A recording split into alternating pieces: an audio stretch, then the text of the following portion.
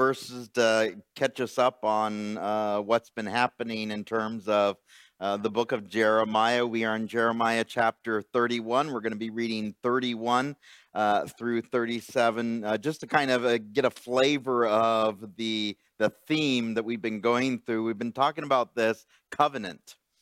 And for the first time in the whole Old Testament, we see this word new before the word covenant. In fact, in the only time in the whole Old Testament, the book of Jeremiah, it talks about this new covenant, a foreshadowing of what would happen when Jesus comes. Please listen to this. It says in Jeremiah chapter 31, verse 31, "Behold, the days are coming, says the Lord, when I will make a new covenant with the house of Israel and with the house of Judah, not according to the covenant that I made with their fathers in the day that I took them out by the hand and led them out of the land of Egypt, my covenant which they broke, though I was a husband to them, says the Lord. But this is the covenant that I will make with the house of Israel after those days, says the Lord. I will put my law in their minds and write it on their hearts, and I will be their God, and they shall be my people. No more shall every man teach his neighbor and every man his brother, saying, Know the Lord, for they will all shall know me, from the least of them to the greatest of them, says the Lord. For I will forgive their iniquity and their sin I will remember no more. Thus says the Lord, who gives the sun for a light by day, the ordinances of the moon and the stars for a light by night, who disturbs the sea and its waves roar. The Lord of hosts is his name. If those ordinances depart from before me, says the Lord, then the seed of Israel shall also cease from being a nation before me forever. Thus says the Lord, if heaven above can be measured and the foundations of the earth searched out beneath, I will also cast off all the seed of Israel for all that they have done, says the Lord. And so, Father, tonight as we come before you, maybe for the first time reading these verses and just seeing the expanse of your love for your people, that even before time began itself, the ordinances of heaven, the order of the day and the night, the immensity of just the unexplored places of the earth itself, that we have just barely scratched the surface of with all of our amazing technology. Yet all of that, it pales in significance to the way that you love your people. And so, Lord, as we even sang tonight, in the silence of the waiting, just knowing that we need to listen to you. As the people of Israel some 2,500 years ago when we were reading this, that they too were so busy in their lives. So please forgive us when we get too busy for you, when we have all the noise of the world all around us. Help us to take that time, whether individually or corporately, to be able to just come before you and listen to you, because you have so much better things to say than us. And Lord, I thank you for your word. I ask that you would knead it into our hearts tonight. And yes, there's going to be some hard things that we have to see. There's going to be some hard examinations of our own life, Lord. Help us to be sensitive to the leading of your Holy Spirit as we dive into your word, as we delve into the depths of your scriptures, Lord. I thank you so much for these, my friends and my family, those that are here today, those that are online. I ask that you would just bless them for being here tonight. We love you. In Jesus' name we pray. Amen. And amen. I remind you from just last week that this new covenant that is described here in the book of Jeremiah is one of the most alarming things that Jeremiah could ever say to the religiosity of the day. Because what is he saying? The covenant that God made with, Adam, the covenant that God made with Noah, the covenant that God made with Moses, the covenant that God made with Abraham and David. There's going to be coming a new covenant that even supersedes all these previous covenants. Now, many times we take that for granted because we know, the New Testament, the New Covenant, the same exact word that we were learning last week that is used for this word covenant, we also use for our division of the Bible, Matthew to Revelation, the New Testament, which can also be translated as New Covenant. The same thing with the Old Testament. It can also be translated as Old Covenant. The covenant that God had cut with Abraham himself, the covenant that God had made, that beautiful rainbow in the sky with Noah. The original meaning of the rainbow, by the way, the promise of no rain, that God would not destroy the world. And this had been ingrained in the Israelites, history. This is who they were. This is how they identified. We are God's people. He made a covenant with us. We are the chosen people of God. And Jeremiah is coming along now and saying, there's going to be a new covenant. And this new covenant is going to be even greater than all the old covenants of the past. Because God is going to change the hardest of hearts. And it's always going to be for the benefit of those that receive it. And the one who makes the covenant has to pay for it. God himself, with the blood of his only begotten Son. It's the very Spirit of God that would enter people's lives in order to assure their adherence to the covenant. We see these in this verses as we read this amazing, if you will, poem that just shines as we delve into this. Listen to verse 35. Thus says the Lord, who gives the sun for a light by day, the ordinance of the moon and the stars for a light by night, who disturbs the sea and its waves roar. The Lord of hosts is his name. That means the one who is in charge of all the armies of heaven. The one who is in charge of all the angelic beings that exist. Of which one of those angelic beings can destroy armies. And yet God is in charge of all the angelic beings, all of the created hosts of heaven, the armies of heaven itself. If those ordinances depart from before me, says the Lord, then the seed of Israel shall also cease from being a nation before me forever. The first promise that God makes, all the way back in the book of Genesis, chapter 1, verse 2. The ordinance of the day one where God separates the light and the darkness. He creates order out of chaos, the Bible says. And for the first time in time itself, when the measure of time, the day and the night is created, day number one of creation, God makes a promise. He ordains the night and he ordains the day. And even if we try to change our clocks, guess what's going to happen? The sun's still going to come up and the sun's still going to set, right? No matter what our clocks say. And we're experiencing that right now, right? It feels like it is, earlier, right? Why? Why does it feel that way?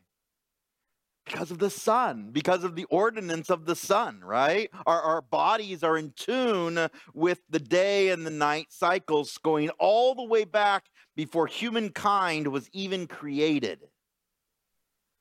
This is the promises of God. And what did he say about that ordinance? It is good. There's another thing he compares it to, by the way, and both of these are going to have the same conclusion, and we'll see that as we walk through this. The next thing he compares this with is, if the heavens above can be measured,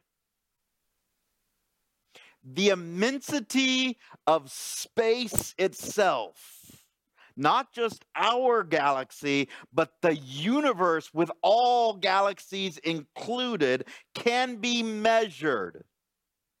Or if the foundations of the earth searched out beneath, if you can explore to the very core of the planet that we stand on. And the conclusion again is the same as the previous. I will also cast off all the seed of Israel for all that they have done, says the Lord. The immensity of these two fundamental things that God created in the universe and time itself. Time and space. I mean, trying to describe that. And people have tried to do that for years and years and years, whether it's with science fiction or whether it's with books or whether it's with movies. Even then, it can boggle the mind. Humans cannot fully comprehend all of these things that God is describing in 2 verses. Time itself and space itself. If the sun and the moon stop working, or if I'm somehow able to measure the immensity of space itself, or even to the depths of my own planet, then God will disavow Israel. And guess what? People have been trying to do it for years and years and years and years and years, going all the way back to the Tower of Babel, where people tried to, reach to the heavens themselves, or to change time, or to go back in time, or to go forward in time, or to see the farthest reaches of the galaxy, or to bore into the depths of our earth, or go down to the bottom of our oceans. And all these things that we see described here truly are unfathomable for us. Yeah, we try all the time. And even though we get close, if you've ever looked at a cutaway of the earth, and just to give you a clue of this, and search, mines on the earth with a cutaway, and just look at the deepest mines in a cutaway of the earth, and they just barely scratch the surface. Or try to go to the farthest reaches of the galaxy when we can just barely make it out of our own solar system. And to imagine that there's thousands and millions and billions of solar systems that make up our, galaxy. And then there's galaxies upon galaxies upon galaxies in immensity, and God holds it all in the palm of his hand. And we try to comprehend it. And so the immensity of what is being described here goes beyond the human brain, God understanding all of this in his infinite wisdom, and now comparing that to his love for Israel. This is how much I love Israel. The immensity of time and space itself. All of creation. Time, the sun and the moon, the day and the night, and space, the immensity of the galaxy or the universe that we live in. This is how God is describing his love for his people. And we can try and do that with another person, but we will always fall short. We try to describe our love in the immensity of time and space. I'll move the sun and the moon for you, right? It's the rom-coms, it's the love stories. But can anyone ever do that? No. Or to, name a star after a person. The immensity of time and space itself described in the Bible. There's only one who can truly meet that requirement, and it's God himself. The one who created all of time, all of space. And we see it here. In fact, in the book of Lamentations, chapter 3, verses 21 through 23, it condenses this. And again, this was written by Jeremiah also. He wrote both the book of Jeremiah and the book of Lamentations. Look how Jeremiah says it and describes it. And this I recall to my mind, therefore I have hope. And in the saddest book in the entire Bible, by the way, the book of Lamentations, in the middle of this, literally right in the dead center of the book of Lamentations, Jeremiah is recalling this to his mind, having written this previously, by the way, in Jeremiah chapter 31. Though the Lord's mercies we are not consumed, because his compassions fail not, they are new every morning. Great is your faithfulness. Every time I see that sunrise, what do I know beyond a shadow of a doubt? It's a new day. God's going to give you new compassions and new loving kindnesses. And he's been doing it for millennia. And every single day is new and unique, by the way. Who can imagine that? Not me. Who makes every single day new and fresh? It's God.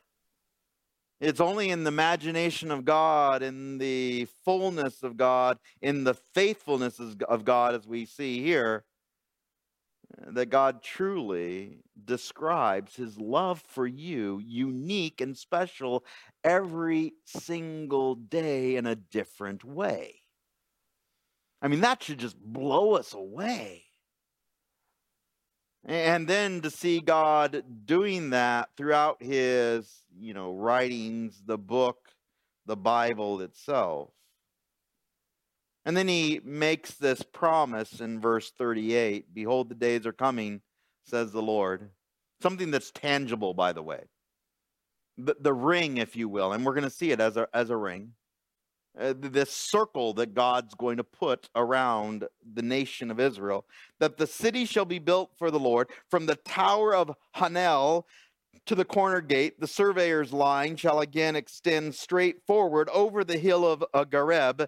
Then it shall turn toward Goath and the whole valley of the dead bodies and of the ash, and all the fields as far as the brook Kidron, to the corner of the horse gate toward the east, shall be holy to the Lord. It shall not be plucked up or thrown down anymore forever. And we read this and we have no clue what he is saying, because I have no idea what these places are unless you look at a map. Or as people that live in Kern County, we try to describe some of the places to a person that's never been here before. I'm going to go out to Lost Hills. I'm going to go up to Tehachapi. I'm going to go over to Arvin, Lake Isabella, Fraser Park, all these places that we know. We know where they're at. But someone who doesn't live there has no clue, just like these places here. You see, this describes a circle around Jerusalem. It's the covenant of God.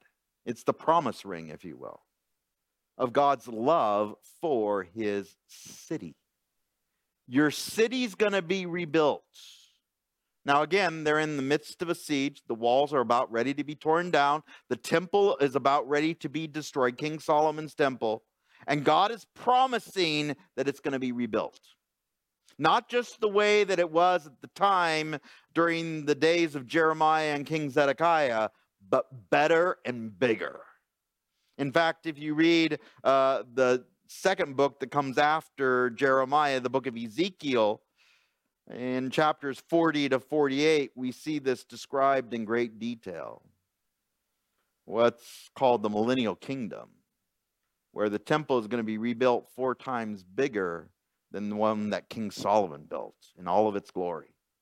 Where the land is going to be fully occupied by the Israelites. Not just a portion like it is now, not just a portion like it is today, but fully from the top of Dan all the way down to Egypt, from the west where the ocean is, all the way to the east where Jordan is. Fully occupied by the Jews. The promise of God. You can look that up yourself in Ezekiel chapter 40 to 48. Chapter 32, verse 1. The story now changes a little bit, still continuing with the covenant, but now it's going to become personal because Jeremiah is now going to have to put his money where his prophecies are. He's going to have to put his finances where his, mouth is speaking, if you will.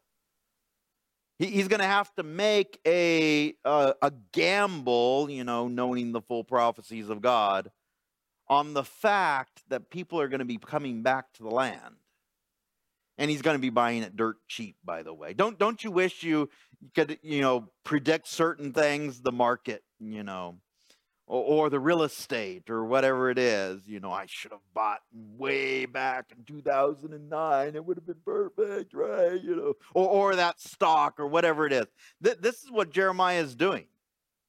In chapter 32, it says, the word that came to Jeremiah from the Lord in the 10th year of Zedekiah, king of Judah, which was the 18th year of King Nebuchadnezzar, for when the king of Babylon's armies besieged Jerusalem, and Jeremiah the prophet was shut up in the court of the prison, which was in the king of Judah's house, for Zedekiah, king of Judah, had shut him up, saying, why do you prophesy and say, thus says the Lord, behold, I will give this city into the hand of the king of Babylon, and he shall take it, and Zedekiah, king of Judah, shall not escape from the hand of the Chaldeans, but shall surely be delivered into the hand of the king of Babylon, and shall speak with him face to face and see him eye to eye. Then he shall lead Zedekiah to Babylon, and there he shall be until I visit him, says the Lord. Though you fight with the Chaldeans, you shall not succeed. And remember, we talked about this last week and the week before, what's going to happen to Zedekiah when he meets king of Babylon, Nebuchadnezzar himself, where his own 2 sons, the last lineage of his family, are going to be killed before his eyes, and Zedekiah's eyes are going to be pulled out. For the rest of his life, his last image is of his children being killed. And Jeremiah, as he's describing this in a prison, by the way, in the palace, says this, verse 6, and Jeremiah said, the word of the Lord came to me, saying, behold, Hanamel, the son of Shallum, your uncle, will come to you, saying, buy my field which is in Anathoth, for the right of redemption is yours to buy it. Now, the hilarity of this, you have to imagine this. It's like someone coming to you with a piece of property in the most worthless part of the world. It's that person who's trying to swindle you out of your money. Imagine this. This is what is happening. Jeremiah's uncle comes to him in the middle of a siege, okay? The Babylonian army completely surrounds Jerusalem. And he's offering him this piece of land, this worthless piece of land, where Babylonian boots are literally treading on right at this instant. And he's saying, buy this land from me. Okay? Picture this. This is the surety of Jeremiah, by the way, the trust of Jeremiah in God. Then Hanamel, my uncle's son, came to me in the court of the prison according to the word of the Lord and said to me, please buy my field, which is in Anathoth, which is in the country of Benjamin, south of Jerusalem. For the right of inheritance is yours and the redemption yours. Buy it for yourself. What is he trying to do? Remember, there's a famine, there's a drought. He's trying to get money for selling this worthless piece of land so he can buy food. So he can get enough food to eat in the midst of this famine. And all he has is this, title of deed that, is worthless. And what does he do? He offers it to Jeremiah, the next in line, the next kin, if you will. And then I knew that this was the word of the Lord, so I bought the field from Hanamel, the son of my uncle, who was in Anathoth, and weighed out to him the money, 17 shekels of silver. Now, a shekel is always, the easy way to remember this is it's a day's wage. Is that dirt cheap? For 17 days of working, I'm going to sell you a piece of land. Now, this, just in, equivalent terms, in terms of how much an actual 17 shekels weighs, and you can just look this up yourself. It's fairly easy to do. Just type in shekels to ounces. It literally is only 7 ounces of silver. Less than half a pound of silver. And in today's, ratio of dollars to silver, it's only about $200. So what is he doing? Who's getting the better deal, by the way? The uncle, right? Because even if you could, purchase this land and it's a great deal, $200, but can Jeremiah go to that piece of land? Can he live on that piece of land? No. The Babylonian army is treading all over it.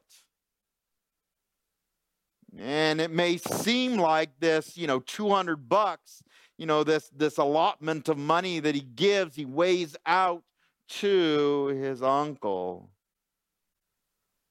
And what does his uncle do with that money? Is it of any value in a siege? Where literally, a donkey's head or a very small amount of grain is going for exorbitant amounts of money. Just like, gas today. Inflation itself. Where literally everybody's clawing and trying to get anything that's worth of anything. And he sells this worthless piece of land for $200 so that they can have enough food to eat. Something that would be of no value to Jeremiah. Now we understand the story. What is he saying here? That we're going to come back and that land is going to be worth money. Holding the deed. Not only the sealed copy, but the unsealed copy as well. We're going to see this as we walk through here. Jeremiah has to put his money where his prophecies are. And to show that he believes in the prophecies of God, he knows they're coming back. That's how much faith he has in this. In 70 years, by the way, Jeremiah is going to be dead. But in 70 years, when they come back, the deed is going to be his. And you can imagine the price will, multiply. Verse 13, it goes into greater detail. You kind of see the what it's like for a land transaction. There's going to be just like today, you have escrow, you have your, the person who stamps your thumb, right? You have to go before a notary public. You have to swear. There's a title, a deed that is put into storage for a certain amount of time. And then, of course, your copy, we see that here. Then I charged Baruch before them, saying, thus says the Lord of hosts, the God of Israel, take these deeds, both this purchase deed which is sealed and this deed which is open, and put them in an earthen vessel, that they may last many days. For thus says the Lord of hosts, the God of Israel, houses and fields and vineyards shall be possessed again in the land. This worthless piece of dirt that the Babylonians are trampling all on will one day be worth money. Will one day be valuable again. That's the surety that Jeremiah has in the promises of God. Do you have surety in the promises of God? That's the question. See, Jeremiah does, and he's willing to put his money where his mouth is. Look to what happens here in verse 16. Now, when I had delivered the purchase deed to Baruch, the son of Neriah, I prayed to the Lord, saying, O Lord God, behold, you have made the heavens and the earth by your great power and outstretched arm. There is nothing too hard for you.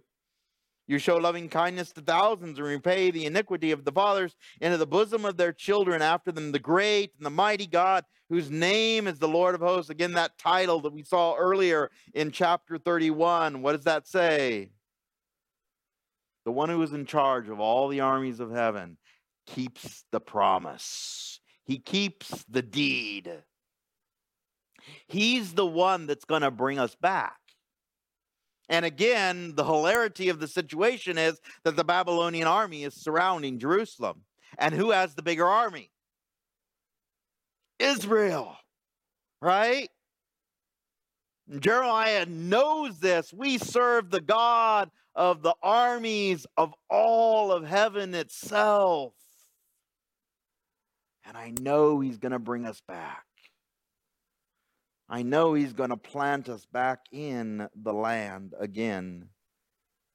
Look at how he describes it in verse 18. You show loving kindness to thousands and repay the iniquity of the fathers into the bosom of their children after them, the great and the mighty God. Who is the one that has the power to fulfill all of his promises? God does. The immensity of who God is. Do you know where your promises come from?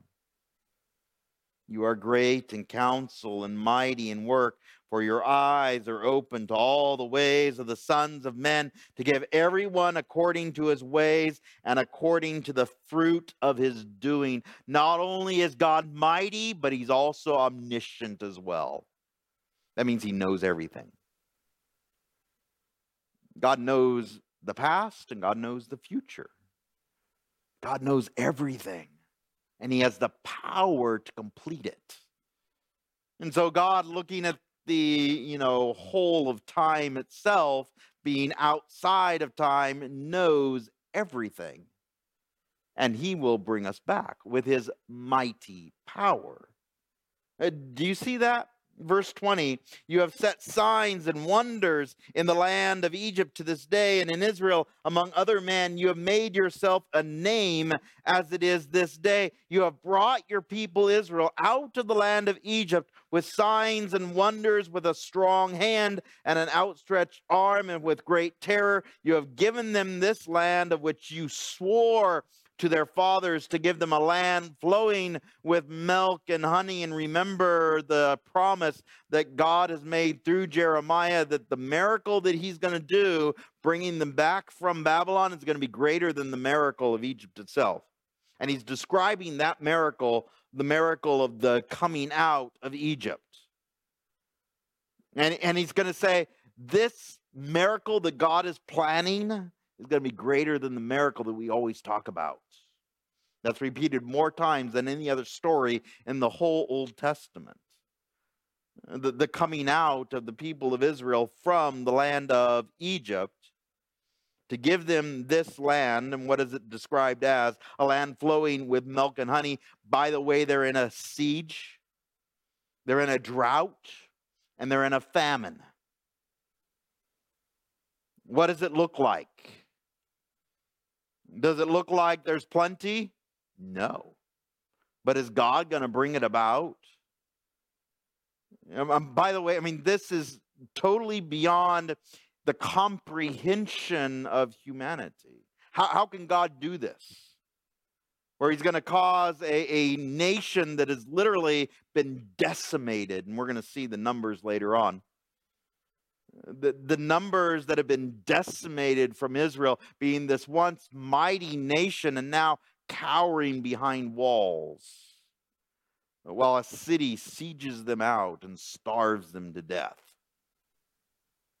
And Jeremiah is reminding them about the land of milk and honey, by the way. And they come in and they took possession of it, but they have not obeyed your voice or walked in your law. They have done nothing at all that you command them to do. Therefore, you have caused all this calamity to come upon them. Did Israel keep the covenant? No. In fact, they fought against the covenant. They did everything wrong. And yet God's going to keep his end of the bargain. Wow.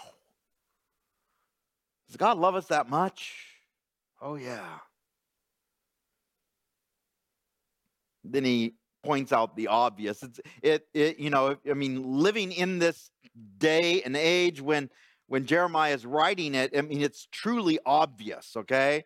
But for us, some, 2,700 years later, it may not be so obvious. So picture what Jeremiah is saying. Look at what Jeremiah is saying. Look, the siege mounds. There's a whole bunch of siege mounds out there. And those would have been, dirt mounds where, the Babylonian army was preparing to, either come around with their catapults or their ballistas or their tunneling devices to go under or destroy the city of Jerusalem itself. Preventing anyone from coming out, by the way. Look at the siege mounds. They have come to the city to take it. The city has been given into the hand of the Chaldeans who fight against it because of the sword and the famine and the pestilence. What you have spoken has happened there. You see it. Do we see it today? Hopefully in our mind's eye we see a little glimpse of it. The enormity of what is right before Jeremiah's eyes, having to tell the people, God loves you immensely and he's going to bring you back despite all that you see around you. Despite the enormity of your problems, God with his mighty army is going to overcome. Wow. We may not be surrounded by a Babylonian army, but do our problems sometimes feel like that? And is God still the Lord of hosts today? Does God still keep his promises? Thank God that he does. But by the way, the times may change, the situations may change, but God's word never changes. And it's just as fresh today as when it was written. Just substitute your problems. Just substitute your situation for the siege mounds. See God work. Verse 26.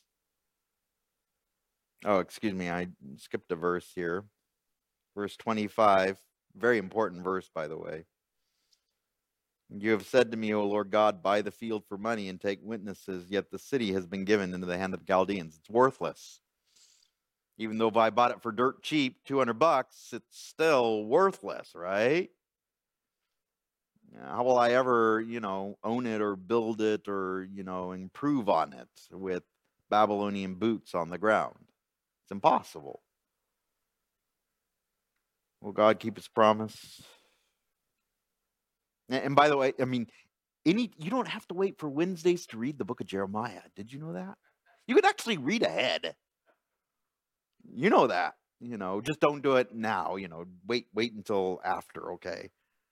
But you can read ahead, right? You can read ahead to the story and see what God does, because it's absolutely amazing. Verse 26, and the word of the Lord came to Jeremiah, saying, Behold, I am the Lord, the God of all flesh. Is there anything too hard for me? Again, with the immensity of the problem right outside the walls, while he's in prison too, by the way. He's in a court prison while the city of Jerusalem is being held prisoner by siege works outside of it. I mean, just the absurdity of the problem. Everybody is being surrounded. Jeremiah is right in the middle, by the way, and we'll see. I mean, it gets worse for Jeremiah too, by the way. This is the Hilton compared to where he's going to be in a little bit. Verse 28, therefore thus says the Lord, behold, I will give this city into the hand of the Chaldeans and the hand of Nebuchadnezzar, king of Babylon, and he shall take it. And the Chaldeans who fight against this city shall come, set fire to the city and burn it, with the houses of those on whose roofs they have offered incense to Baal and poured out drink offerings to other gods, to provoke me to anger, because the children of Israel and the children of Judah have done only evil before me from their youth. For the children of Israel have provoked me only to anger with the works of their hands, says the Lord. So you kind of get a glimpse into why the city of Jerusalem is about ready to be destroyed. Why the temple is about ready to be destroyed. God's going to clean it all. Those roofs where you offered your children to foreign gods, I'm going to rip them all apart. That temple where you have idols to the sun god and the moon god, the fertility gods and the gods of all the other surrounding nations, I'm going to tear that temple down. When you come back, you're going to start fresh. You're going to want to worship me. You're going to want to love me. You're going to want to have a relationship with me. Verse 31, for this city has been a provocation of my anger and my fury from the day that they built it, even to this day. So I remove it from my face because of all the evil of the children of Israel and the children of Judah, which they have done to provoke me to anger. They, their kings, their princes, their priests, their prophets, the men of Judah and the inhabitants of Jerusalem. He's labeling everybody, by the way. And they have turned to me the back and not the face, though I taught them rising up early and teaching them, yet they have not listened to receive instruction, but they set their abominations in the house, the temple, which they,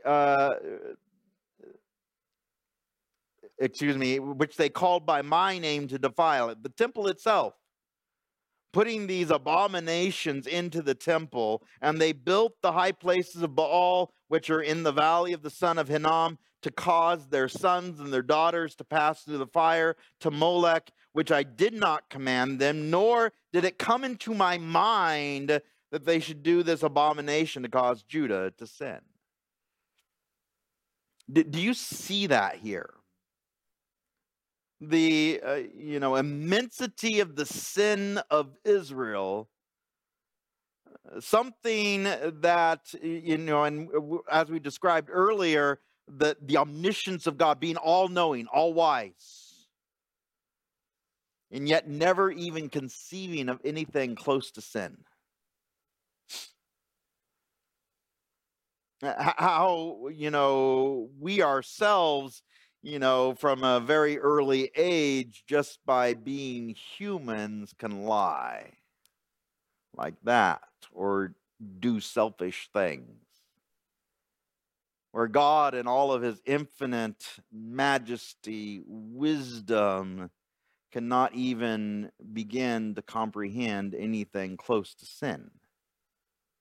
It is out of the character of God. He could never even begin to think of sin itself. Or, as we describe here, the abominations of killing their children, sacrificing them to Molech, as it says here.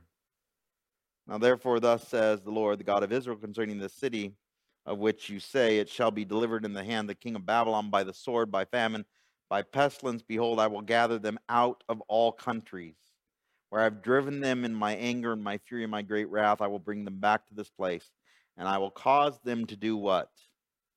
To dwell safely. Despite the fact that they've done these horrific things, what is God going to do? He's going to keep his promise, and he's going to bring them back.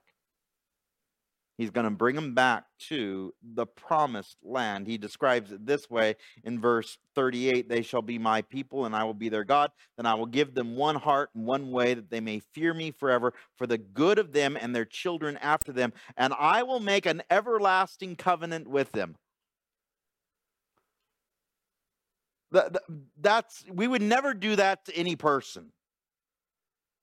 You have to imagine this person that has betrayed you, hit you, kicked you, lied to your face, broken every single promise.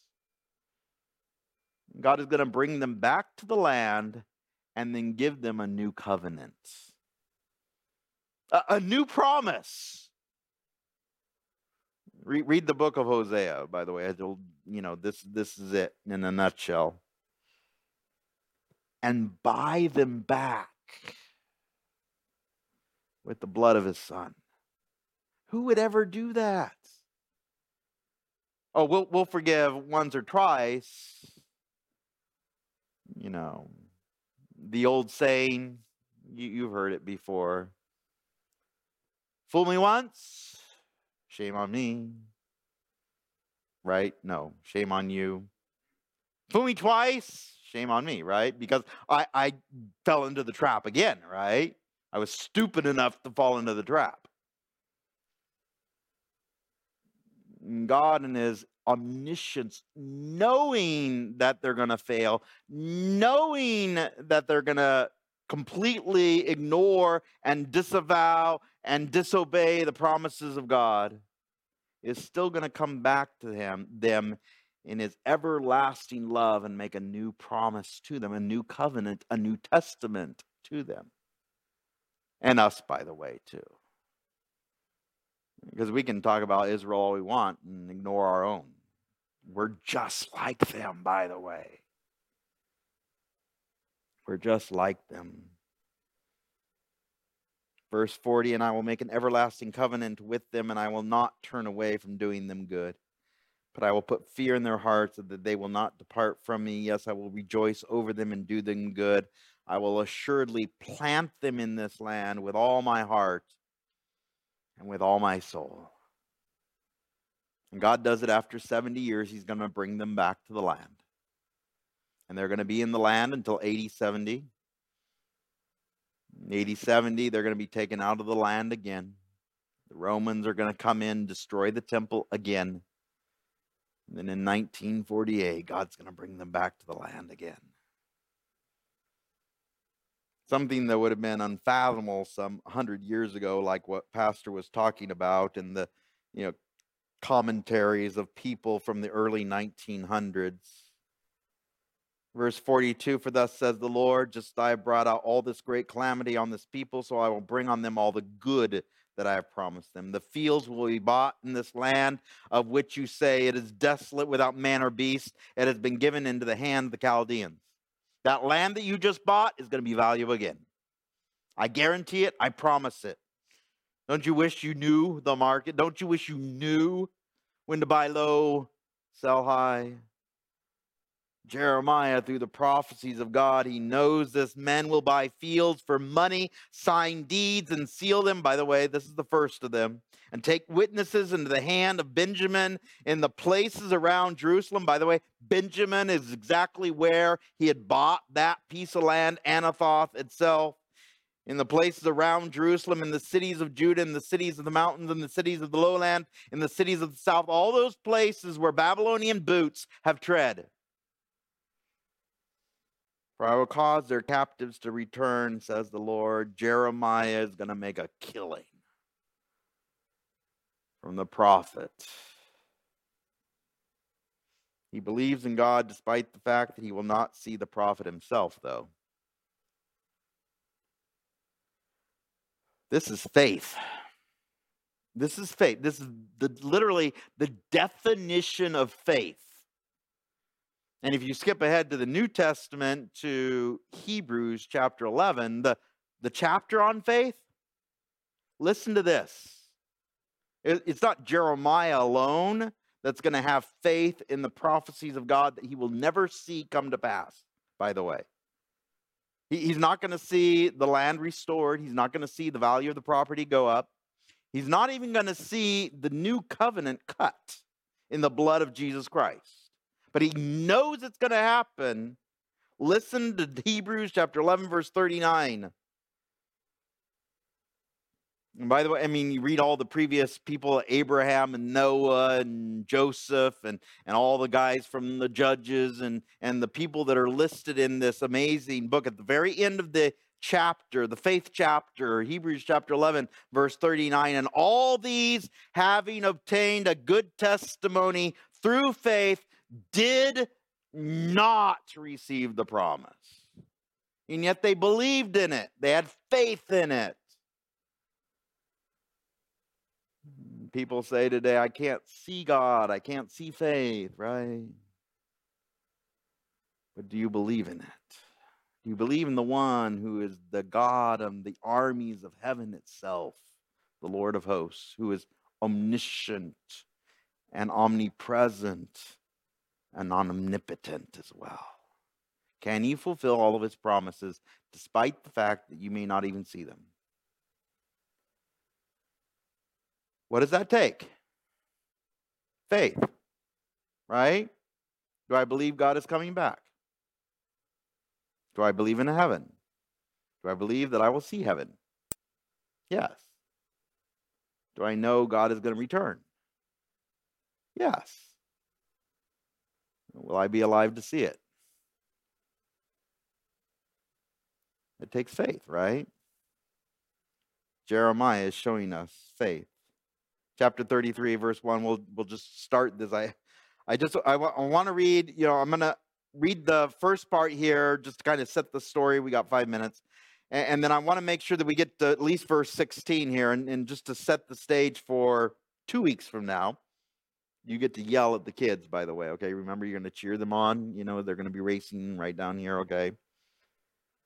And I get a short break. Chapter 31, verse 1, moreover, the word of the Lord came to Jeremiah a second time while he was still shut up in the court of the prison, saying, he's still in prison, okay? Still in the prison, surrounded by the palace guards, surrounded by the walls of Jerusalem, surrounded by Babylon itself. Thus says the Lord who made it, the Lord who formed it to establish it. The Lord is his name. Call to me, and I will answer you and show you great and mighty things which you do not know. Showing his omnipotence, showing his omniscience, showing his omnipresence, okay? God is everywhere, knows all things, all-powerful. For thus says the Lord, the God of Israel, concerning the houses of this city and the houses of the kings of Judah, which have been pulled down to fortify against the siege mounds and the sword. Again, you have to use your imagination here. How are they protecting the city? With destroyed towers. That's how they're protecting. It's literally just, piles of stone all around the city of Jerusalem. They've reinforced the city walls with dirt piles that have been taken from towers that were torn down. Okay? The haphazardness of this siege. Verse 5, they come and fight with the Chaldeans, but only to fill their place with the dead bodies of man, whom I will slay in my anger and my fury. All of those whose wickedness I have hidden my face from this city, behold, I will bring it health and healing. I will heal them and reveal to them the abundance of peace and truth. I will cause the captives of Judah and the captive of Israel to return, and I will rebuild this place as it at the first. This horrifically destroyed city is going to be rebuilt one day. The siege mounds and the big, huge piles of rubble are all going to be made back into a living, breathing city again. And you have to go to Ezra and Nehemiah to read about this. He's going to bring health. He's going to bring prosperity. He's going to bring healing. I will cleanse them from all their iniquity by which they have sinned against me. I will pardon all their iniquities by which they have sinned and by which they have transgressed against me. Then it shall be to me a name of joy, a praise and an honor before all the nations of the earth, who shall hear all the good that I do to them. They shall fear and tremble for all the goodness and all the prosperity that I provide for it. Why is God rebuilding the land? Why is God going to bring them back? Why is God going to rebuild the city? It's not for Israel. Who gets the glory? God. Why? Because the people of Israel could never do this in their own power. Just like us, by the way. Just like forgiveness. Just like atonement. Just like the promises of God. Something that I cannot do in my own strength. God has done. Who gets the glory? In the weakness of us. In the frailty of us. In the iniquity of who we are. Verses 10 through 16, thus says the Lord, again, there shall be heard in this street of which you say it is desolate, without man and without beast, in the cities of Judah and the cities of Jerusalem that are desolate, without man and without inhabitant, without beast, the voice of the joy, the voice of gladness, the voice of the bridegroom, the voice of the bride, the voice of those who will say, praise the Lord of hosts, for the Lord is good, his mercies endure forever. And of those who will bring sacrifices of praise. By the way, we got to experience just a glimpse of that tonight. Every time we worship, the sacrifices of praise. Think of that verse. It blows me away. For I will cause the captives of the land to return as at the first, says the Lord. Thus says the Lord of hosts, in this place, which is desolate, without man and without beast, in all its cities, there shall again be a dwelling of shepherds, causing their flocks to lie down. In the cities of the mountains, and the cities of the lowlands, and the cities of the south, and the land of Benjamin, the place where he just bought land, in the places around Jerusalem, in the cities of Judah, and the flocks shall again pass under the hands of him who counts them, says the Lord. Behold, the days are coming, says the Lord, that I will perform that good thing which I promised to the house of Israel and to the house of Judah. In those days and at that time, I will cause to grow up to David a branch of righteousness. He shall execute judgment and righteousness in the earth. In those days, Judah will be saved, and Jerusalem shall dwell safely. And this is the name by which she shall be called: Yahweh Siddiqnu, the Lord our righteousness. And by the way, just like when we read it in chapter 23, this is the only time we see this title of God in the whole Bible. Only 2 places in Jeremiah, and you were here to listen to it.